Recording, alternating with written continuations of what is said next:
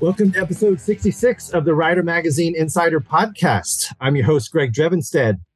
Our guests today are Jonas, Zahn, and Brenda Kuhl, who will be competing in the motorcycle Cannonball, a cross-country endurance run on antique motorcycles. It's an event that's held every 2 years, and the model year criteria and route changes with each event. The 2023 Cannonball is limited to pre-1933 motorcycles, and it will have 100 entries. The event is scheduled to run from September 7th to 24th, and it will start in Virginia Beach, Virginia, and conclude in Oceanside, California. Over 18 days, Cannonball competitors will travel through 10 states and cover more than 3,800 miles. Every rider and motorcycle who participates in the Cannonball has a story, but Jonas, Zahn, Brenda Kuhl, and their 1928 Moto Guzzi sidecar rig have a particularly interesting backstory. So, Jonas, Brenda, welcome to the show. It's great to see you both and the Moto Guzzi right behind you. Fun to be here. Thank you. Yeah, thanks for having us. And so where are you based? Well, we are based in Beaver Dam, Wisconsin. Okay. And you look like you're in your shop. Is that a home shop or is that what shop is that? This is my personal motorcycle shop. It is in a commercial building that I operate a couple of other businesses out of as well. Okay. Well, let's get a little bit of your background. I mean, riding antique motorcycles is definitely kind of a niche within motorcycling, and obviously dedication to that, to antique motorcycles to the degree that you would take on the Cannonball is even a bigger commitment. So tell us how you got into riding antique motorcycles and joining the Cannonball. So ever since I was a very little kid, I've always liked motorcycles. My grandpa had Harleys, and he had stories and photo albums. And I fantasized about riding a motorcycle as old as Grandpa had at some point. I think his oldest one is a 1934 Harley Davidson.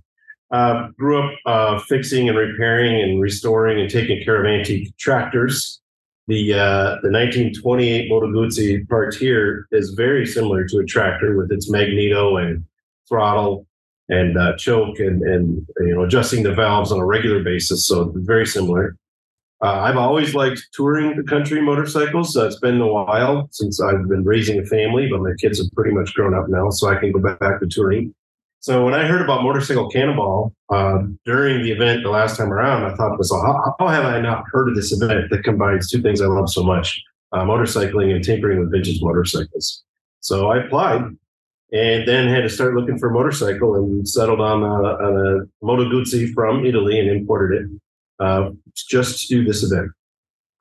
So in terms of signing up for the Cannonball, it's not just a pay your money and you can get in. I know it's limited to 100 entries, but what's the application process like? So you do have to write an essay. It's pretty open. A few questions about who you are, where you're from, but really the essay portion, they don't really disclose what they're looking for, but I'm pretty sure they're looking for somebody who's quirky enough to try this, fit enough to try this. It's definitely a club that I'm looking forward to meeting many of the other members of.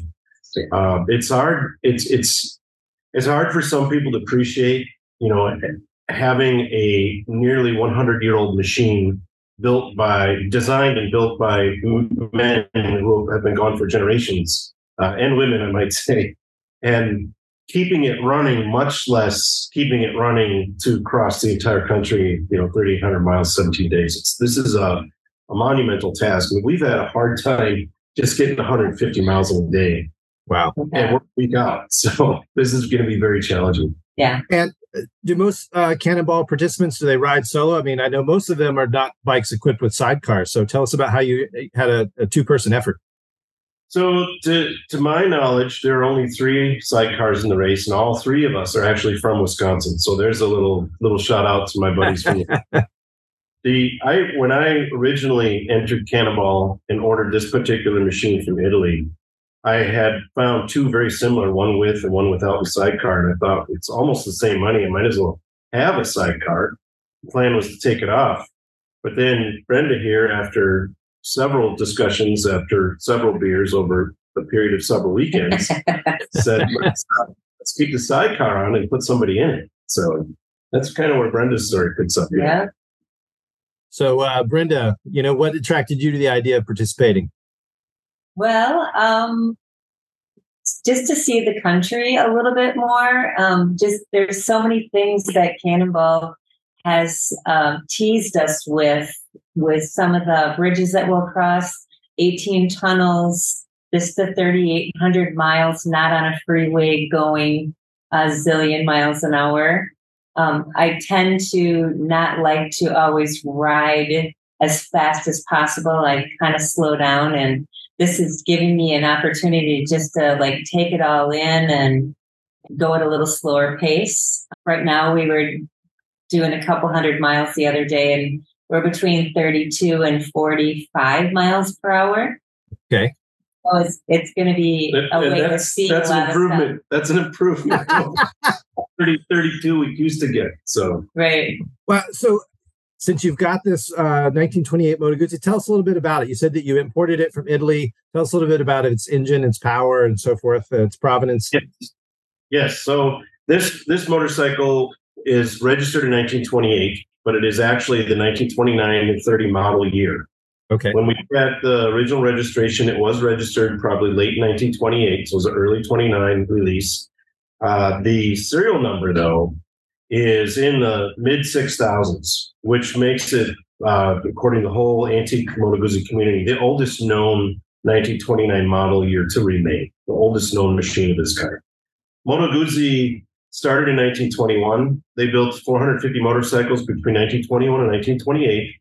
But they started winning a lot of races and getting a lot of attention. So they built 4,500 motorcycles for the 2930 model year. So that was a big bump for the company at that time. The bike had a reputation for being very reliable, being easily owner maintained, and good for endurance runs. One of the owners actually took a 1928 model from the factory in northern Italy and did a 3,500 mile excursion up to the Arctic Circle and back to demonstrate the bike's capability. So I read that, and then I read about the oil as a total sump system here. It's 2.5 liters of oil for a 500cc motorcycle. That sounds pretty unusual, but the design is using that extra oil in a big oil tank with a big front surface facing the wind to help cool the engine. And the same oil lubricates both the engine, the top end and the lower end and the transmission. All of that's oiled in one continuous sump. So that helps cool this engine and keeps it running very healthy and strong. And those are the kind of key reasons I wanted this bike for this particular event here in the United States. So it's a 500cc single, is that correct? 500cc single. That's a good thumper. And a high compression engine. Okay. And do you have a rough idea with the sidecar what total weight of your vehicle is? Yeah, I think the total weight's probably right around 600 pounds. I'm guessing the motorcycle is between 300 and 400, and the sidecar is between 200 and 300. Now, we're used to looking at things like this sidecar, and it's this great big thing, and it's probably fiberglass. It's not. It's steel. It's like steel walls hood, and the whole sidecar frame is not chromoly. It's also steel. So this whole thing is quite heavy. Wow. 500cc machine. Yeah, so that's the weight of, say, a modern sport tour that could have, 120, 150 horsepower, perhaps. And roughly, what's the horsepower rating of this bike? I don't recall the actual horsepower rating. I mean, we're feeling really good if we can go 50 miles an hour downhill and actually continue to accelerate in a mild, incline. If we can continue accelerating in a mild incline, that's good horsepower. So. Yeah, we did 36 going uphill on Wednesday when we were out, and that was very impressive. Yeah, 36 miles an hour uphill. Wow. That's pretty good. So you found this bike in Italy. You imported it. What condition was it in? I mean, it looks pretty nice from here, but I'm just looking at the front of it. It looks like it's nice and polished up. So what condition was it when you received it from Italy? Yes. So unlike a lot of other cannonballers start with an old machine that isn't running and have to first get it restored and roadworthy and running. Within 5 minutes of taking this out of the crate, I was able to actually start it and get it running. So that's very impressive. Now the machine is also very forgiving. I was doing everything wrong at the time, and it still sticks up. So it's an interesting machine from that regard. I forgot the original question though. Oh well, it was just what condition was it in when you got it from Italy, and said you got it running right away. So the dealership that was selling it on consignment for the gentleman was in his 90s, I believe. They couldn't get good information from him on when it was restored and what its history was. So what I can tell you from looking inside the motor, looking on the outside of the motor, looking at the original drum brakes that were on the machine, it is a very, very high mileage machine. Okay. Very nicely restored, probably sometime in the 80s or the 1990s, and probably not used, if at all, but very much or if at all since. But the dealership that sold it to me made sure that it was running. So I at least started with something was running and didn't have to figure that out first. Now I've had to figure out a lot since then to get it all ready. And we've been through every single system multiple times to tune and repair it. And we've also learned that you have to do maintenance on this motorcycle every 50, 100, 200 miles. So. Okay. Well, so we're a couple weeks out from the beginning of the Cannonball. How long ago? What? 1 week. 1 week. Oh, I guess it is. Yeah, it's the last week. Okay. So how long have you had it, and sort of tell us about the sort of preparation process for the Cannonball.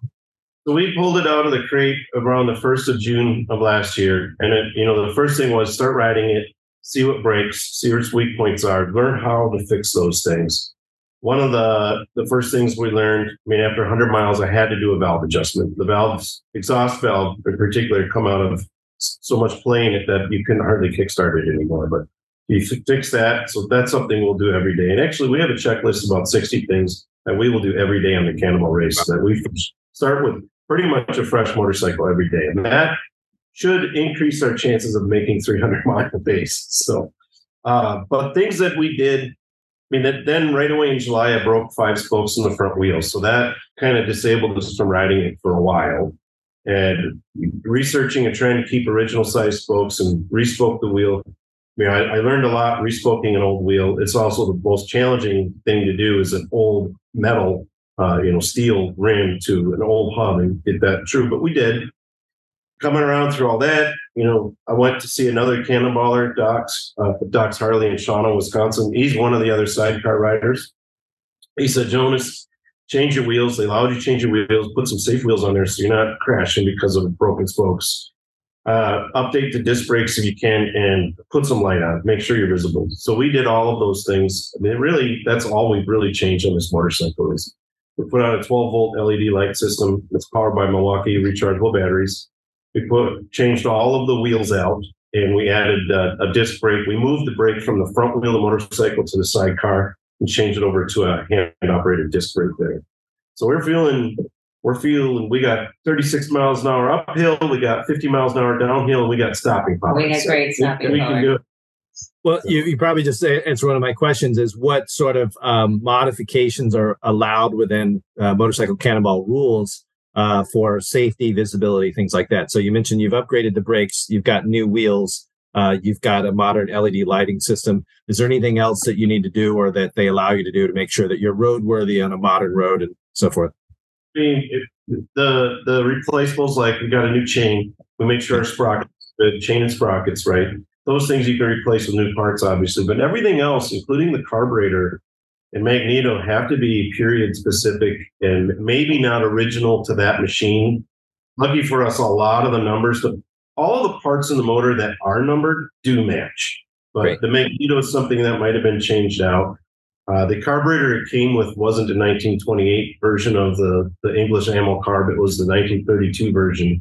But we even stepped up a notch to the newer version of that. It's type 276 because it pulls all the air through a filter instead of through orifices getting dirt run through the engine. So period relevant or period specific modifications are allowed, right? Okay. Most guys had a wooden box on the back to carry stuff around. So almost all the Cannonballers have a box on the back so they can carry stuff around. I've seen that in some photos. Yeah. So now you mentioned that you've got a 60 item checklist that you'll do at the end of every day. What is a typical, I know is this your first Cannonball, as you said, this for both of you? Yep. We're Cannonball virgins, so to speak. Okay. So 3,800 miles in 17 days. So I can't do the math in my head, but you're looking at what, 150, 200 miles a day, roughly? Is that about what it is? Most of the days are between 200 and 300. I mean, really, Oh, wow. 35, 250, 260. There's one that's 299. And then the very last day is only 95 miles when we put the Oceanside.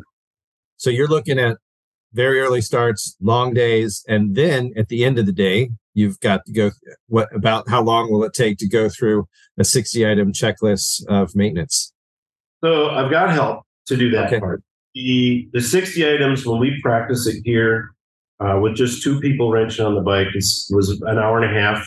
And I think our third time in, it's only going to be an hour to do the regular maintenance. Okay. Which leaves plenty of time for the unanticipated maintenance, the things that aren't supposed to break. Right.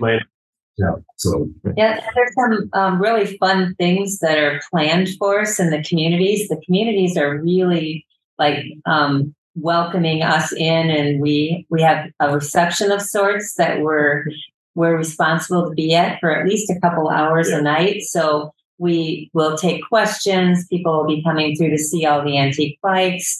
Some of our friends can join us at those the day's end of that particular map that we endure every single day. So, and then we'll be back at the hotel working on the bike and getting ready for the next day. So I'm trying to imagine what it's like to be, sitting on your front porch somewhere in Knoxville, Tennessee, on a township road, right? Not a main road. Right. And an antique motorcycle goes by, and then another one, and then another one. Well, for anybody who's listening, I think you can go to motorcyclecannonball.com. They've actually got the daily itinerary, so you can look and see if the Cannonball is going to come through your town. Again, it's between September 7th and September 24th, I believe. So, yeah, obviously, if it's near where you live, go check out the traveling circus. I'm sure it's going to be quite a show to see all the bikes and so forth. So, what are some of the rules as a daily participant? Like I said, we talked a little bit about your bike, but what is it that you can and can't do throughout the day between point A and point B? The two biggest things, under no circumstance are we allowed to communicate with our team. Like I can't call my mechanic and ask for help or advice to fix something, nor can they come rescue us if we break down during the day. Okay. That's just prohibited. The other thing that's not allowed, we're allowed to have our cell phones with us for safety. And they want us to, of course, post pictures on social media, but we are not allowed to use our phones to know where we are. That would be cheating to look at the Google Maps or Apple Maps on our phones. So we can't use that to get us unlost if we get lost. We have to use the paper map and backtrack and figure out how to get on the right route if we ever get off the route. And we did hear that there's going to be some checkpoints, and we're not sure where they will be, and they might not even be visible to us. So someone may be there calculating us going by and saying, number 36 went by, 53 went by, or whatever. So that will anticipate how many points we get as we get through each day's rally map. That's why there's a 36 placard on either side of the motorcycle that has to be clearly visible. Somebody could be hiding behind a bush with a clipboard and some binoculars or something, and they're just like, all right, that one went by, that one went by. So the daily route, you said that you can't use a cell phone for assistance with navigation. The daily routes are not provided in advance. Is that correct? Correct. It's provided the morning of. Rally and you get a roll chart similar to kind of like an enduro style rally. Yes, and then get a little twist. It's exactly like an enduro style rally. So it's a rally with the same software. Turn by turn instructions will fit in this holder. Okay. And then we'll scroll it. And then what do you do to keep track? Because those are based on mileage. What do you do to keep track of your mileage? We're allowed to have an odometer. Okay. We're allowed to have an odometer that uses GPS. Okay. But glad we learned it now, that a lot of back roads don't have access to the GPS satellites. So we were a couple hours with no mileage when we're doing a practice run here in rural Wisconsin. Okay. So we switched out to old bicycle style odometer, but I managed to find one that doesn't require you to attach a magnet and have the magnets read. It's actually got a little device that you Velcro to the wheel hub, There's accelerometers inside there, so it can figure out when it's changing direction, and it can count the wheel revelations and do the math on our speed and our odometer. So we'll know how far from the start of the day we've traveled, and that's how the map instructions lay out. Like if you're 13.8 miles in, you need to turn left on something, right? So okay. We're not experts at that. Neither one of us. We haven't really had a chance to make our own maps in practice, which doesn't count if we make a map that goes somewhere we've already been to before, right? Right. You don't know if you're lost. Yeah, exactly. Yeah, if you're off track. Well, and I mean, I've never done an enduro rally of any of that kind myself, but anything I've ever read or people I've talked to, that navigation is as big of a challenge, if not more of a challenge, than the actual riding itself, because that's an important part. You get off track, you miss a checkpoint. So this is an event where there is an ultimate winner based on points accumulation, and how are those points tallied? Yeah. So it's 1 point per mile traveled. Okay. The different classes of motorcycles, I'm not sure if we each class gets a different handicap. So I know we're in class 1, which is the weakest, smallest, piddly motorcycle. So we're under 500. We're in class 1. We aren't supposed to be competing, at least not without a handicap, points against the 1200 cc V-twins. Right. I had heard we get extra handicap points for sidecar, for 3-speed. So there may be different points we can earn. But if we just set our goal on finishing every day on time without a breakdown, like always be moving, right. I think we'll be okay. Right. We'll be all right. Well, it release us like a couple hours earlier than maybe an hour earlier. Yeah. In the morning, ahead of the race. Gotcha. So if let's say you've got a 200-mile day, if you were to break down on mile 10 and you couldn't solve the problem, I mean, you can fix a bike yourself on the side of the road if it's fixable. Yeah. But you would get, let's say you went 10 miles, you had a breakdown, you couldn't get it fixed, and then you had somebody come pick you up, and you would just get 10 points for the day. Is that kind of it? However, it's handicapped. But if you went 190 miles and broke down, and you had to still be transported to the hotel, you would get 190 points, right? Is that how it kind of works? Okay. Either the 190 or maybe up to the most recent checkpoint. Okay. Gotcha. All right. Yeah.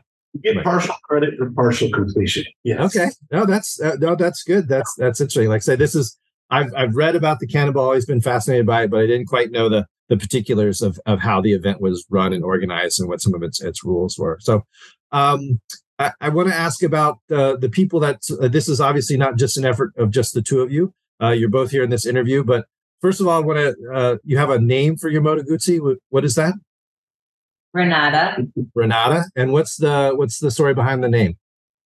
Well, Jonas's wife, Julie, picked the name based on the name being rebirth or reborn, or it has a little bit of strength in it for a description. Adventure. It's an old Roman goddess of adventure and rebirth. So we're Renata Dream Team. Right. That seems very appropriate. So tell us about your team, your supporters. Like I said, I know this is a team effort. So well, I had asked a couple of friends of mine locally who I thought might have enough free time or retired enough to have enough free time or be interested in. Before I knew it, something I thought I was going to do alone, I had a team of, actually there's 11 of us. Wow. On this team that have done a lot of work over the last year and a half to help prepare for this event. And there are a total of 8 of us going on the actual Cannonball adventure. And 3 of us are leaving in the van on next Sunday. And then there's actually 4 of us. One's riding. Our lead mechanic, Chris, is actually riding his Harley Davidson route. And then there's 4 folks that are joining us in in Virginia Beach by flight. They're flying down. So it's amazing to have a team. So, well, I mean, in terms of the support and I mean, obviously this is not an inexpensive endeavor. You not only had to buy the motorcycle and import it, but you had to do a lot of preparation and so forth. So do you have some sponsorship support, some help like that? We do. We have some incredible supporters. Well, I mean, I want to start with the grassroots supporters locally in our community. I mean, a lot of people, even if all they did just buy a T-shirt, right? Just buying a T-shirt is helping us out. We've got a Count Me In level of sponsorship we started when we launched the website, I think in February. And for $100, we put together a nice swag bag, a couple T-shirts, and we've got probably 75 people from our local community and my network and Brenda's network that have all pitched in. That's helped a lot. But then, we've got corporate sponsors that basically sponsor today, and we're putting a sign on the beer box. Today's miles made possible in part by. We've got a dozen of those sponsors, and then two really big sponsors. We really have to give a big shout out to Klein, the motorcycle gear company, has completely outfit us with a lot of gear. For all conditions from sea level to, the Monarch Pass, 11,300 feet. Rain gear. We're prepared for rain. We're prepared for snow. We're prepared for heat. We will be dry and comfortable. Yeah. Like, we might suck at a couple other things, but we'll be warm and dry, or we'll be cool and dry. So yeah, Klein makes fantastic gear. So if you guys are outfitted with their stuff, hot, cold, you'll be all set. So. Power Sports. Another big shout out. Power Sports, they're our other platinum sponsor. They're a dealership here in Wisconsin with half a dozen locations, to my knowledge. They sell Honda motorcycles. They sell some cool electric motorcycles. They've got a lot of lawn and garden equipment, but they really stepped up helping us with stuff that we would have had to spend a lot of money on. Parts, generator, parts, chain, oil, chain cleaning. Anything that we need to clean or lubricate the bike, they're helping us out with, and they've been just outstanding. Yeah, fantastic. Yeah, and I've been riding for 20 years, and 13 of those years I've ridden with an all-female social riding group called Stilettos on Steel, and I am the Wisconsin ambassador for the Stilettos, and our president, Ann, sponsored us for a day. So just a big shout out to all the Stilettos that are meeting us in Cape Girardeau and in Utah and in Virginia Beach and in California. We have girls meeting us throughout the trip. And fantastic. That's great. Yeah, that's a real blessing. Well, I mean, family support, community support, the corporate support, all that. So if anybody's listening, you have merch that's available. If somebody wanted to buy something online, how would they find that? We do. You can go to our website. It's www.peglegspeedshop.com.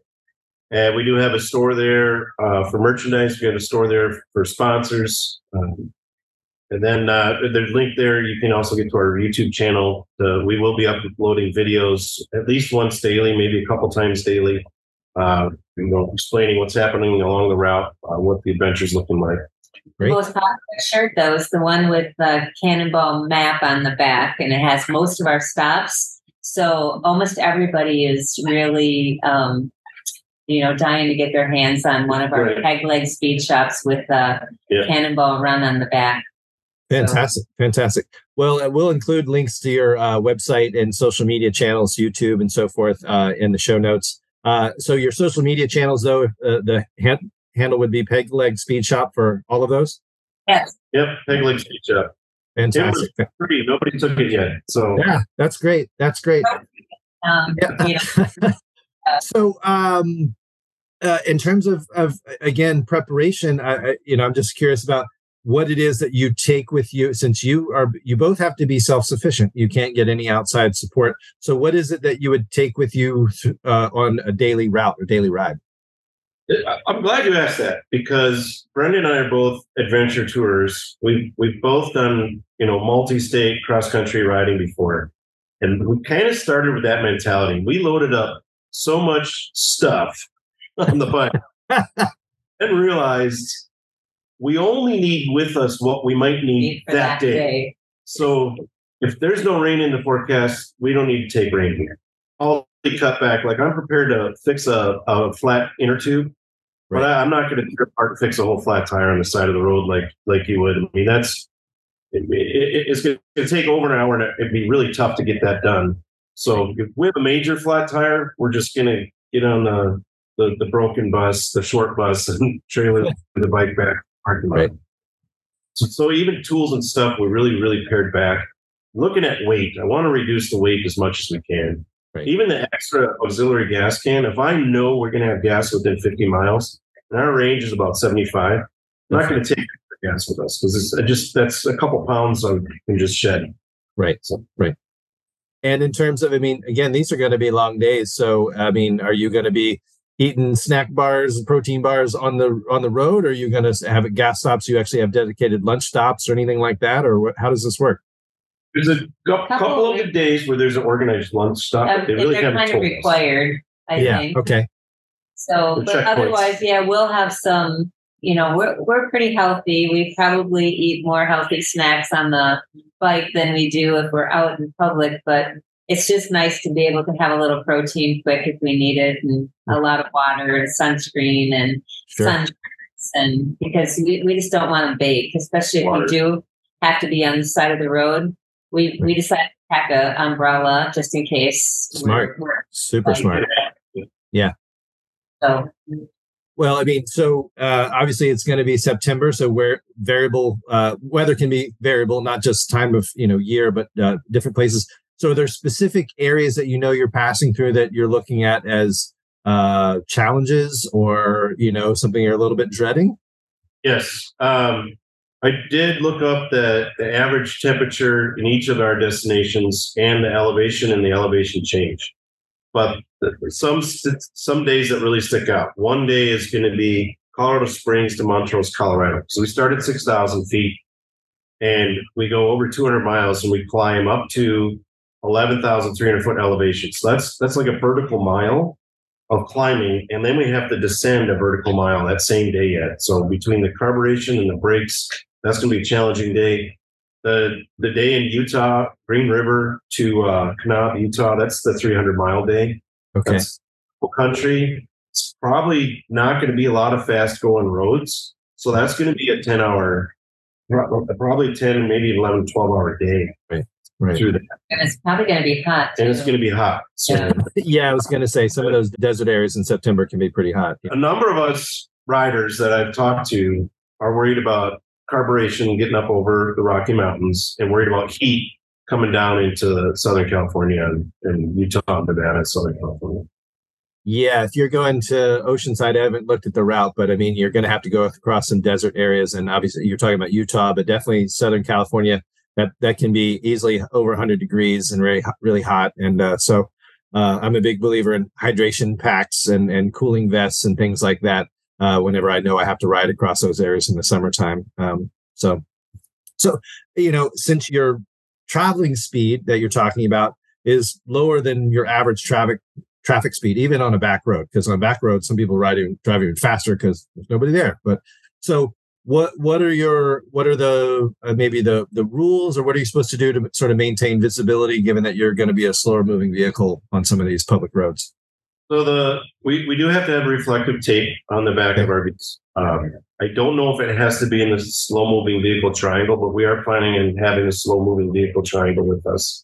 I mean, I think that'll be helpful, especially in the more rural areas where more people know what that means. Right. I am concerned about being on a long straight road in Kansas and having a township road and still having a diesel truck come up behind us doing 75 miles an hour. Yeah, because that's what you do out there. And our top speed is 35 or 40, even on that condition. So we are required to have a flashing strobe light with us to put on the back if the weather conditions are at all dark or stormy, or we're going through tunnels, like dark tunnels. And we're considering just running that strobe. It's a bicycle light. Sure. Just put it flashing red all the time. That would be smart. I could see that as a wise move, because like you said, if somebody is, especially if they're, if it's a route for them, it's a trucking route or traveling route, and they're going at a high rate of speed and they're kind of zoned out because they do it all the time, something that gets their attention, they're like, wait, what is that thing? Is it an Amish buggy?